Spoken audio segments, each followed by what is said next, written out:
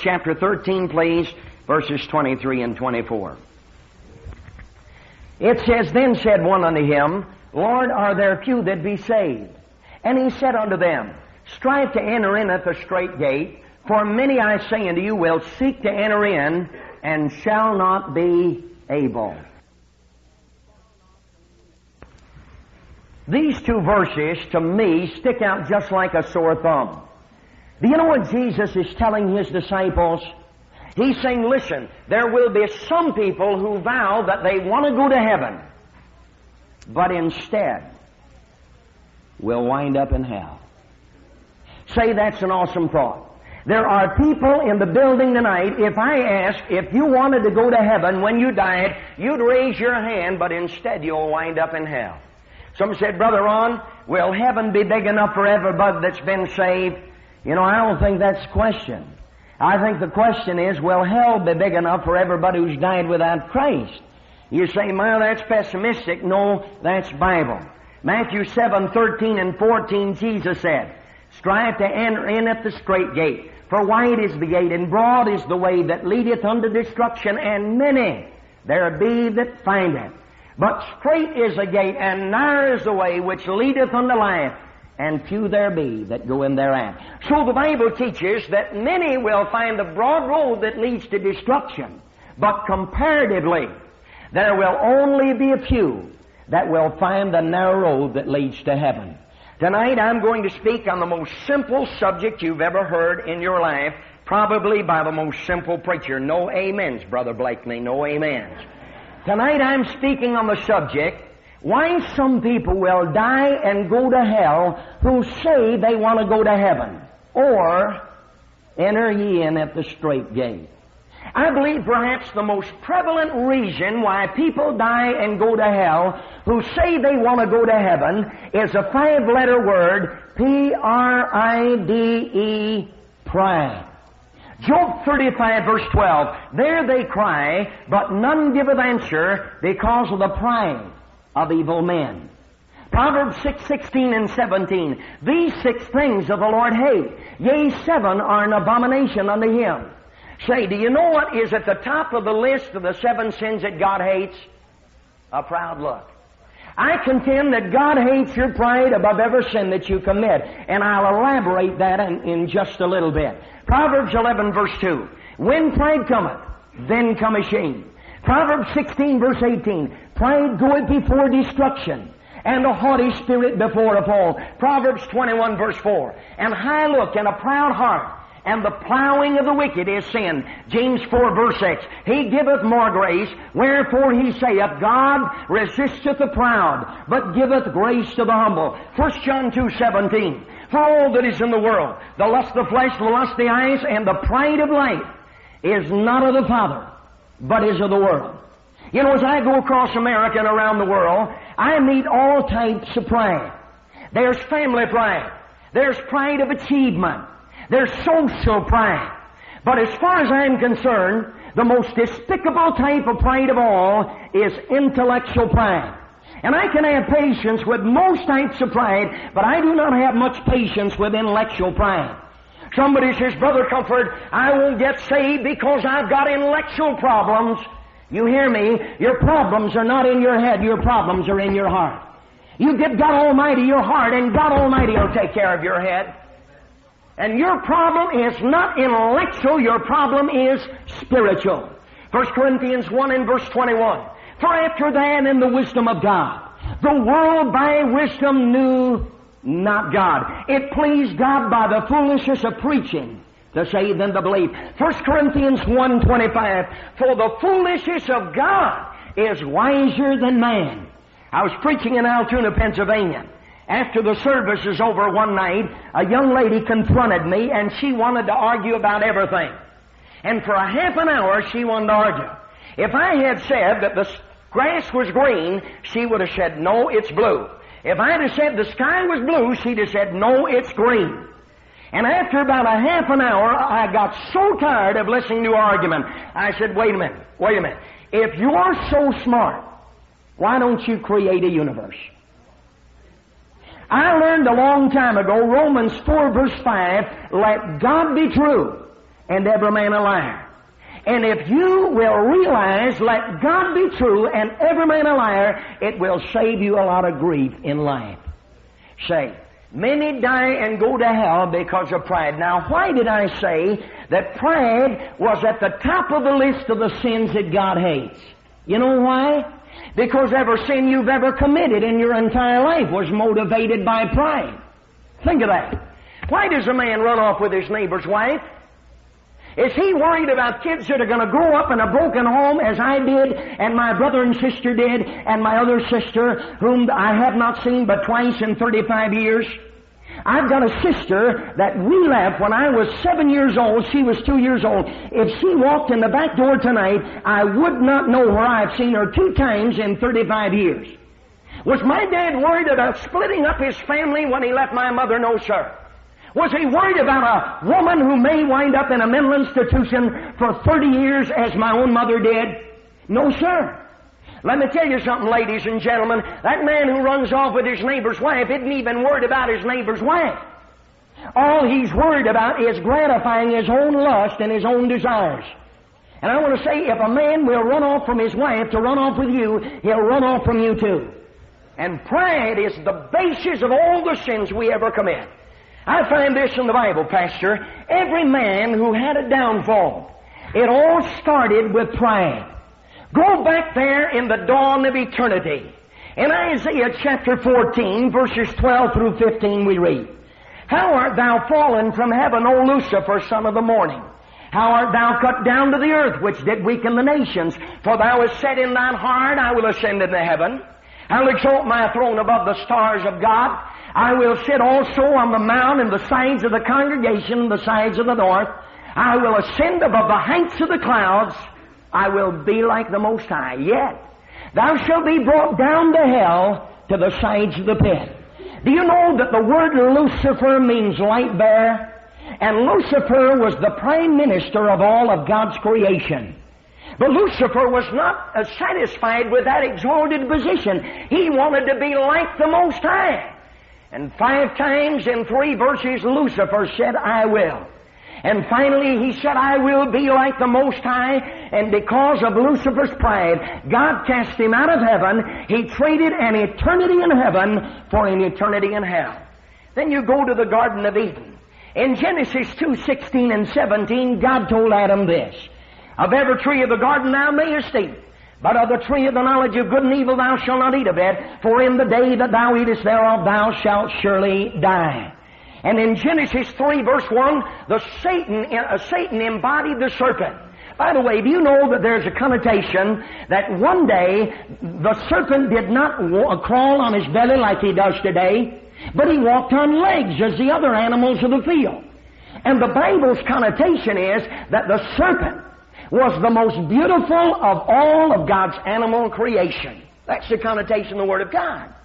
Let me say, my dear friend, the devil always chooses to be an angel of light. We go down the road and we see a beautiful woman on a billboard with a glass of Shinley's in her hand, or Jack Daniels.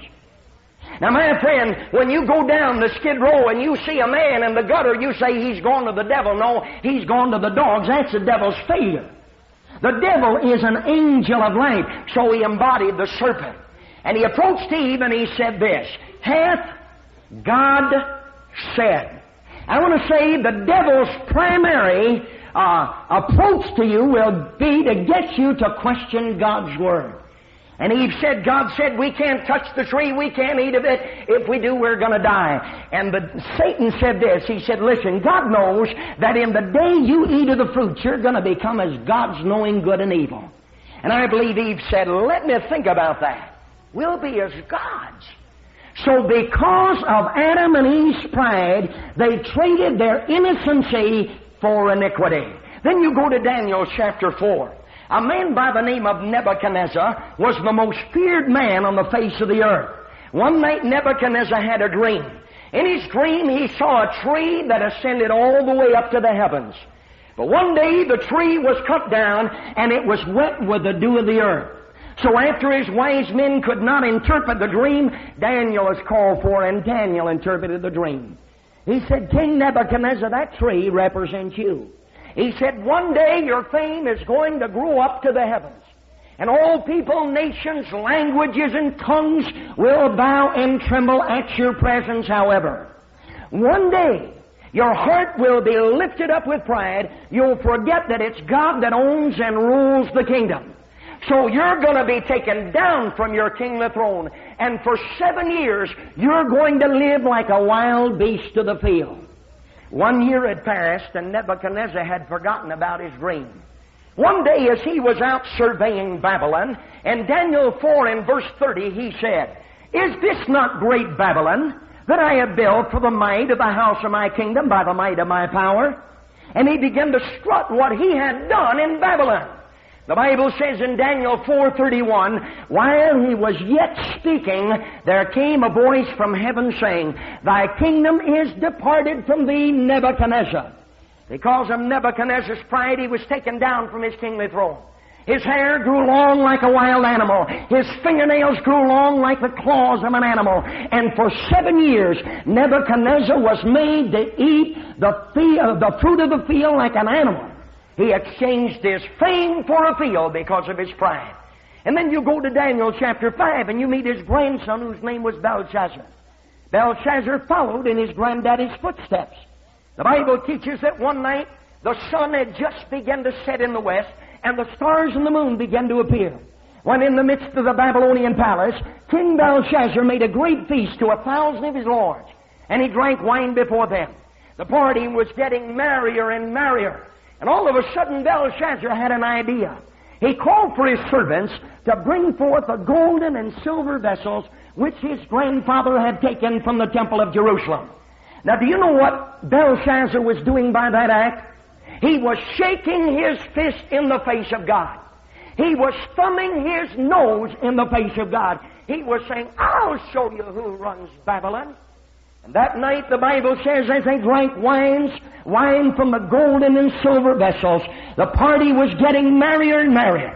Strange wave of immorality and lewdness swept from one end of the palace to the other, when all of a sudden a hush came over the crowd. And the fingers of a man's hand appeared on the wall and wrote in a foreign language.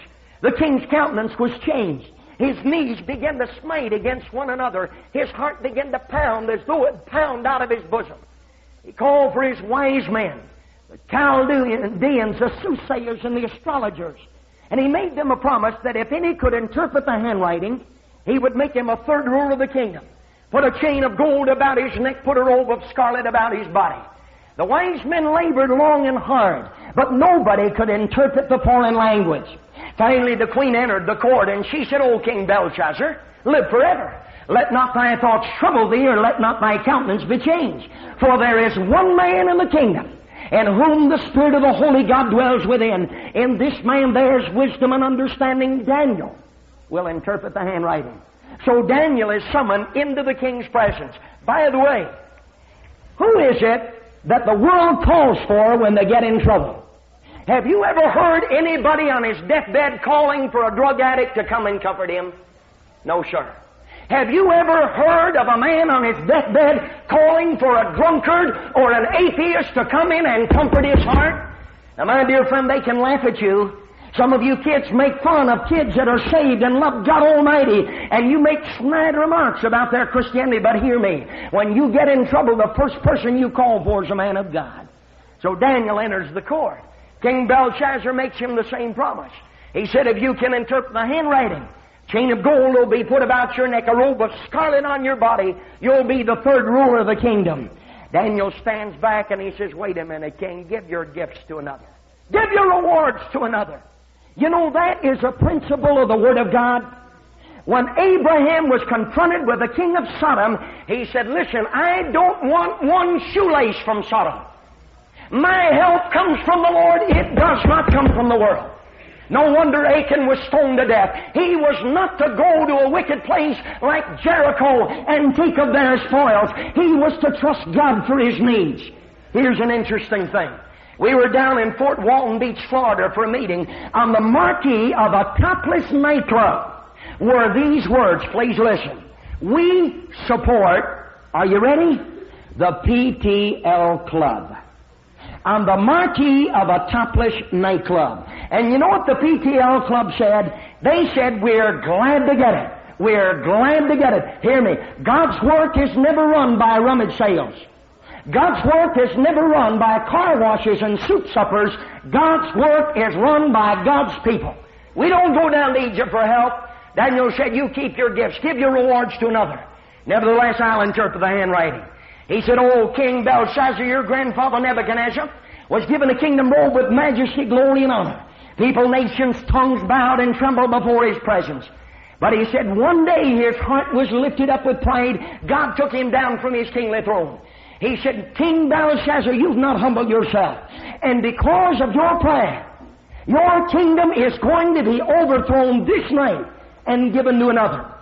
The Babylonian palace set on a hill 400 feet high so everybody could view the majesty of the Babylonian palace. It was the most majestic thing of its day. Surrounding the Babylonian palace were walls that came up 300 feet high. These walls were so massive that 3 men could have a chariot race, 3 chariots side by side on top of those walls. Listen, there were 100 gates, and back of every gate were 1,000 soldiers waiting for any intruder into the palace. They were impregnable walls. You could not get over them. You could not get through them. You could not get around them. But God was working in a wonderful way. Outside the walls of Babylon flowed the Euphrates River. That night Darius the Mede and the Martian Persians crept in under the walls by means of the Euphrates River. That night Belshazzar was slain. His kingdom was given to Darius the Mede. And because of Belshazzar's pride, he traded his royalty for ruin in one night. Ladies and gentlemen, 15 years of my life, my God was Ron Comfort. Do you know I had one goal in life? And that was to be president of the high school student body. I didn't care who got in my way. I was going to be president of the high school student body. You talk about Watergate politics. Brother, I invented it. That's right. One night I was sitting in a meeting like this, only on a larger scale. And God the Holy Spirit spoke to my heart. The evangelist said, there's a young man in here tonight whose God is himself. His God is popularity. You know what I said? I said, who told him I was in here? Somebody's told him all about me. He said, why don't you quit being your own God? Why don't you quit living for yourself? I said, why don't you quit preaching to me? Don't you see these other 3,000 people? He said, come to Christ tonight. I said, Lord, I can't go. I said, if I go, my friends will see me go. And all of a sudden, tears broke out on my face and began to run down my cheeks. I took my handkerchief to wipe the tears away. I didn't want my friends to see me crying. You know what? The next thing I found myself in the aisle on the way downstairs to get saved. You say, well, Brother Comfort, what happened that night? Honestly, I've never fathomed all that happened that night, but I've never been the same. That night it seemed as though a dark, heavy cloud was lifted, and the windows of heaven shone into my soul. And you know, for the first time in my life, young people, popularity didn't matter to me. I looked at Jesus Christ with my spiritual eyes, and I said, Lord Jesus, I'll go where you want me to go. I'll do what you want me to do. I'll be what you want me to be. And for the first time in my life, I could care less about being president of the high school student body. And I quote the words of the songwriter, so I prayed to God in earnest and not caring what folks said. I was hungry for salvation. My poor soul, it must be fed. Then, at last, by faith, I touched Him, and like sparks from smitten steel, just so quick salvation reached me. Oh, bless God. I know it's real. And I'm glad that God made me willing that night to swallow my pride, and in a moment I exchanged an eternity in hell for an eternity in heaven. Many will die and go to hell because of pride. Number 2, many will die and go to hell because of presumption. Presumption. What does that mean? Some of you have this idea, I'm going to live like I want to live, and when I get in a crisis or on my deathbed, then I'll look to God and everything will be all right. That's presumption. And God does not hear a prayer of presumption. That's the kind of nation we live in. I was in Detroit, Michigan years ago when they had the riots in the late 60s. Do you remember that? I was about 20 miles from the city, and I looked out, and it looked like the entire city of Detroit was on fire. I never will forget. President Lyndon Johnson got on the television screen, and he said this. He said, everybody, wherever you are, watching my face and hearing my voice, listen, get down on your knees now and ask God to save Detroit, Michigan. He said Detroit, Michigan is about to be wiped from the face of the map. And as I sat there listening to that speech, I thought, what right do we have to ask God to save Detroit, Michigan? Listen, Detroit, Michigan didn't close down the saloons. They didn't get rid of the prostitutes. They didn't get rid of the pornographic newsstands and the drug crowd. What right do we have to ask God to save Detroit, Michigan? And ladies and gentlemen, we have foxhole religion in America. Some of you have come to a crisis in your life and your child's been sick. And you've come to God and you said, God, if you'll heal my child, I'll serve you the rest of my life. And when your child got well, you forgot all about God. That's presumption. God doesn't hear a prayer of presumption. In 1 Kings chapter 21, we read about a woman who was the queen of presumption. She was the first president and founder of the women's lib movement. Her name was Jezebel. Now, there was only one thing wrong with her husband Ahab.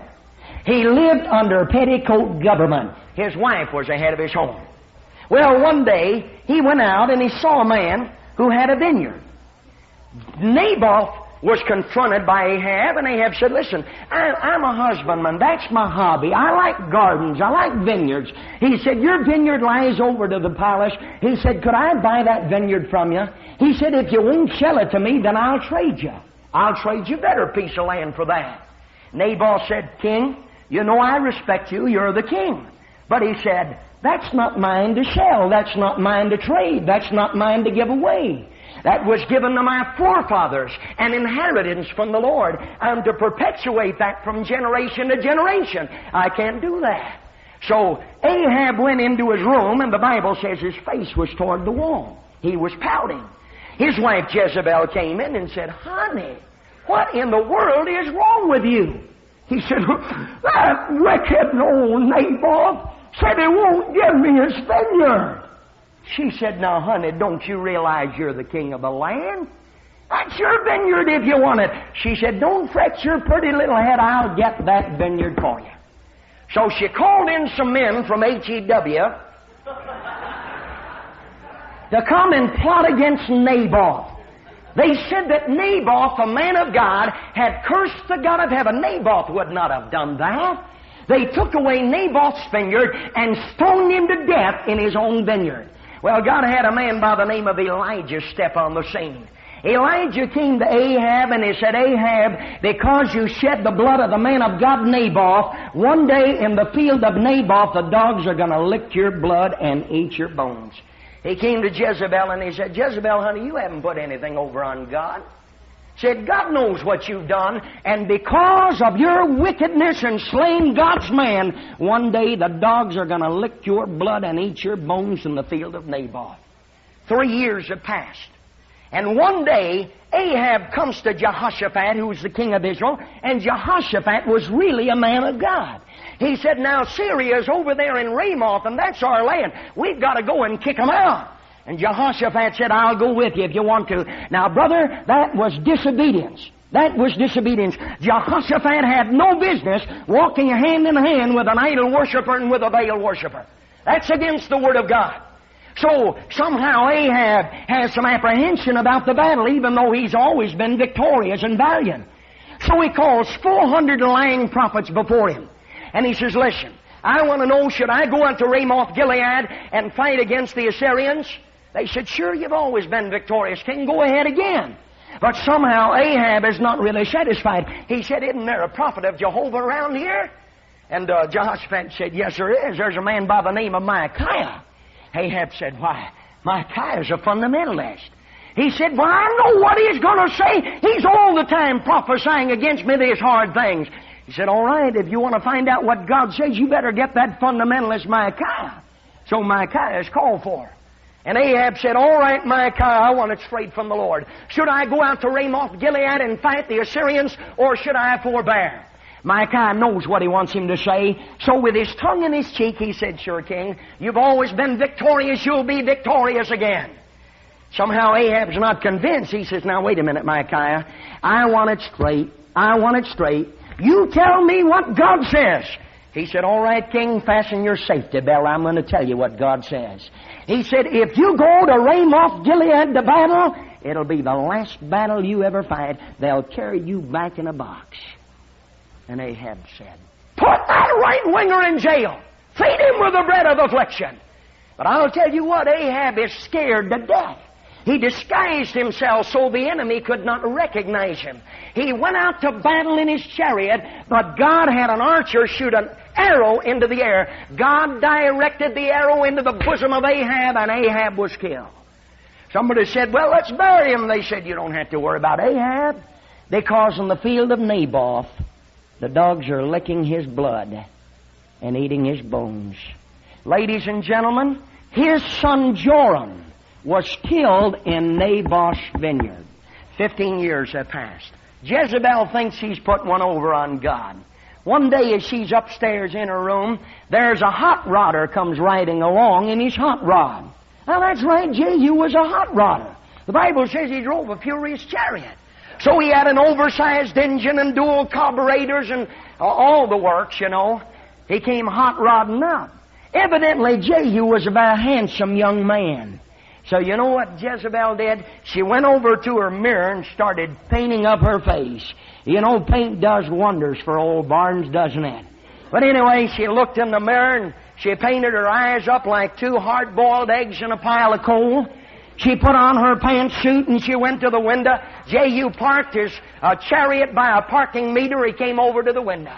And she looked down and she said, come up here, Jehu, honey. Jehu wasn't around for any courting. He stepped back and he said, who's on my side? Two eunuchs stepped to the window. He said, throw her down. They threw her down. She was killed in an instant. The chariot wheels ran over her body, so her blood splattered against the feet of the horses. And when they got ready to bury her, do you know what they said? Don't worry about burying Jezebel. All that's left of Jezebel are the palms of her hand and her skull, and in the field of Naboth, the dogs are licking her blood and eating her bones. Now you hear me. You think you're getting away with adultery. You're not getting away with adultery. You think that you can live like you please, and whenever you get in trouble, you can turn to God. It doesn't always work like that. Let me remind you of Israel. Presumptuous. They thought they could commit idolatry and adultery, but when God got ready to judge them, all they'd have to do was look to God. But let me remind you, there came a day when God said, no, sir. Jeremiah 7:16, God said, Jeremiah, don't pray for this people. Don't lift up prayer. Don't make intercession to me, because I will not hear. Isaiah 1:15, and when you spread forth your hands, I will hide mine eyes from you. Yea, when you make many prayers, I will not hear. Your hands are full of blood. Psalm 81:11 and 12. But my people would not hearken unto my voice, and Israel would none of me. So I gave them up to their own heart's lust, and they walked in their own counsels. Romans 1:28. Even as they did not like to retain God in their knowledge, God gave them over to a reprobate mind to do those things which are not convenient. Listen, the first time God Almighty speaks to your heart, it's loudly. And then the next time it's a little fainter. And the next time it's fainter. Until one day, finally, God may quit speaking to your heart. I remember when I was in high school, I thought I was in love with a young lady at Bob Jones Academy. So we were engaged. But one day her daddy said, you've got to break up with him. He's going to be a preacher. I don't want you to be a preacher's wife. Well, you know, 2 years I pursued that thing, even though she broke up with me. I pursued it, and then one day I said, fiddle. Let her go. I'm not going to waste my time anymore. But I'll tell you what, at the end of 2 years, her mind had changed, and she wanted to pursue the thing. I said, I'm sorry. Too late now. Too late now. I believe perhaps the saddest words in the Old Testament, Hosea 4:17. Ephraim is joined unto idols. Let him alone. Let him alone. And do you know that there comes a time when God the Father says to God the Holy Spirit, let him alone. Let him alone.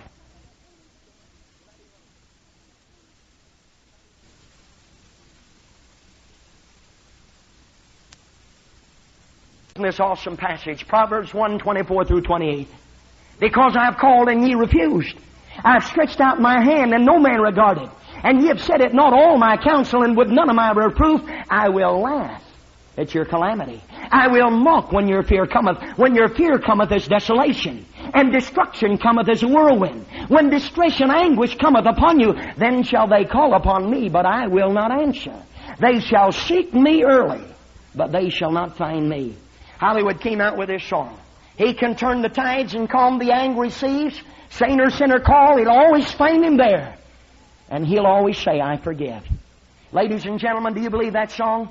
If I believed that song, I'd have to tear my Bible up and throw it out the window. He will not always say, I forgive. Why does Isaiah 55 verse 6 say, seek ye the Lord while he may be found? That connotates there's coming a day when he may not be found. Someday you'll hear God's final call to you to take God's offer of salvation true. This could be it, my friend, if you but knew God's final call, God's final call. Many will die and go to hell because of pride. Many will die and go to hell because of presumption. And in closing, many will die and go to hell because of pretension. Now, ladies and gentlemen, if you have not heard a word that I've said thus far, you peel your ears for the next 5 minutes. Everything that I've said thus far has been incidental to my last point. This is by far the most important thing that I'm going to say tonight. Many will die and go to hell because of pretension. In Matthew chapter 13, there are 7 parables concerning the last days. One parable is this. A master and his servants go out into a field, and they sow wheat. While he and the servant sleep, an enemy who is the devil comes in and sows tares. After a while, the wheat and the tares grow up together, so you could not tell the wheat from the tares. One day the servants came to the master and they said, Master, let's cut down the tares so the wheat can grow alone.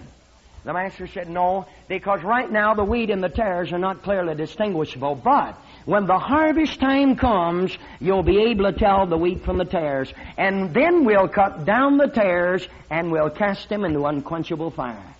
Now, ladies and gentlemen, some of you look like wheat, but you're tares. And when the harvest time comes, it will be unquenchable fire. Another parable concerning the last days, Matthew chapter 22. A king made a wedding feast to his son. He went out and he invited many people to the wedding feast. When he came back, he found there a man who had not on the customary wedding garment. In those days, in order to attend the wedding feast, a man had to wear a particular garment. Matthew 22:13, Then said the king to his servants, Bind him hand and foot, and take him away, and cast him into outer darkness, where there shall be weeping and wailing and gnashing of teeth. Now, ladies and gentlemen, some of you tonight have on the garment of church membership. You have on the garment of self-righteousness, but you do not have on the wedding garment of salvation. And when the king comes, it will be outer darkness for the pretender. Matthew 25, another parable concerning the last days. There were 10 virgins. Now, mind you, 5 were not harlots and 5 virgins. All 10 were morally spotless. But 5 had the oil of the Holy Spirit. 5 had not the oil of the Holy Spirit. While the bridegroom tarried, they all slumbered and slept.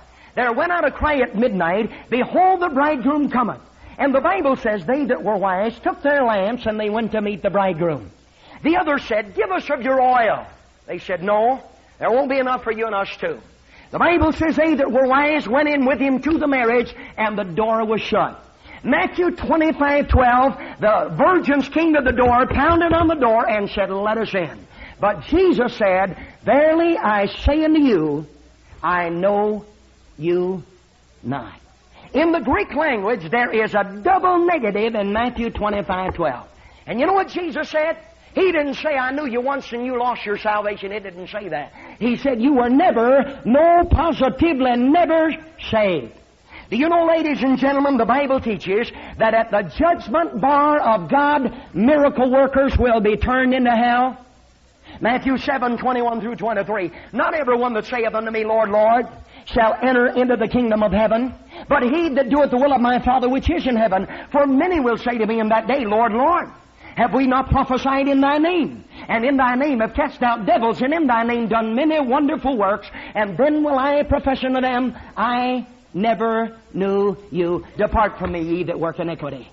Now I want you to know that these miracle workers were not liberal preachers, because they did miracles in the name of Jesus Christ.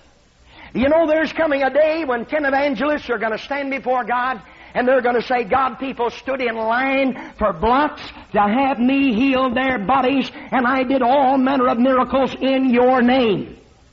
And Jesus is going to say, listen, mister, you were a phony. You were a pretender. Your name's not in the book of life. I think of this, Pastor.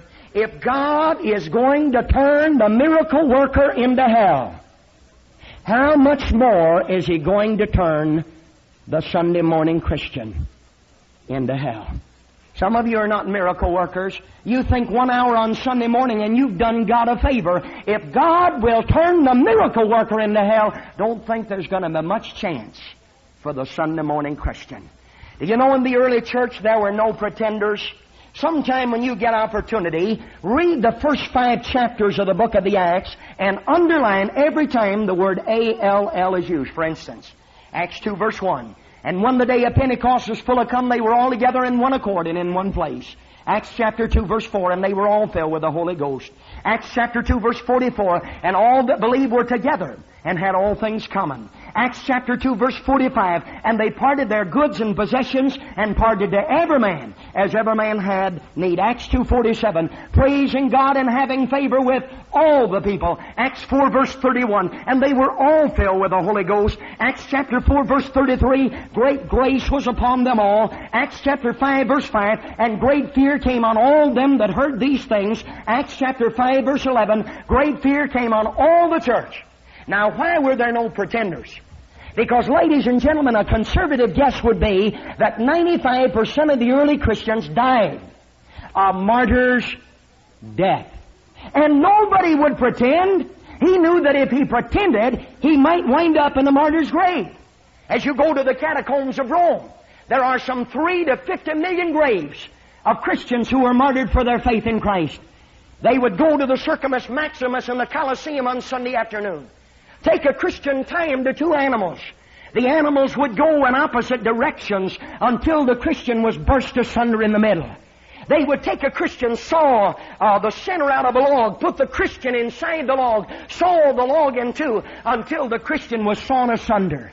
They would take a Christian, douse him with pitch, light a match, and they would scream with glee as Christians became human torches. I think about Polycarp, the aged pastor of the church at Smyrna. When Polycarp was well in his 90s, he was brought to the proconsul. He was urged to renounce his faith in Christ and escape execution. But Polycarp came out with these famous words.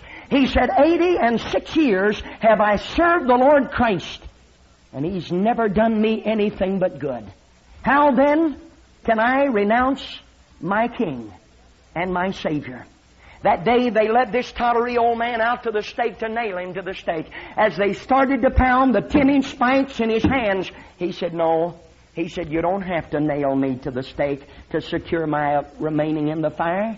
He said, the same God that brought me to the fire will give me grace to remain in the fire without being nailed to the stake. That day they doused this old man with pitch. They lit a match. His body became a human torch. And you know what Polycarp was heard praying? He was heard praying, I thank Thee, O God, that Thou hast preserved me until this moment and given me the opportunity of taking my place among the martyrs. Say, they had something, didn't they? And that kind of thing eliminated any pretension. But today you don't pay with your life if you name yourself a Christian. And that's why we have so many pretenders and phonies. Here are 2 young men come to the same church, sit on the same pew. They both claim to be saved. One of them has his Bible. The other one never brings his Bible to church. One of them is sitting on the end of his seat listening to the Word of God. The other fellow is sleeping. He's passing notes. He's writing notes. He could care less about the preaching. When the invitation comes, one fellow is praying. The other fellow could care less. He's looking around. When the amen is said, he makes a beeline for the back door. All right, what's the difference in those 2 fellows? One of them's saved, and one of them's a pretender. And you hear me and hear me well. the hottest place in all of hell will be reserved for a pretender. You say, why you say that? 2 Peter 2:21 and 22. For it had been better for them never to have known the way of righteousness than after they have known it to turn from the holy commandment delivered unto them. But it's happened in the true proverb, the dog is turned again to his vomit, and the sow that was washed to her wallowing in the mire. Some say there's a Christian who lost his salvation. It is not.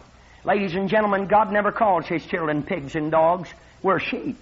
We're heirs of God and joint heirs with Jesus Christ. You know who those pigs and dogs are? They're people who are members of fundamental Baptist churches, but they've got a pig's nature. They've never been born again. And God says it would have been better for you to be born in the jungles of Africa never having heard the Word of God than to die and go to hell as a pretender. Are you a pretender tonight? God help you to get saved if you're a pretender. Let's bow our heads in prayer.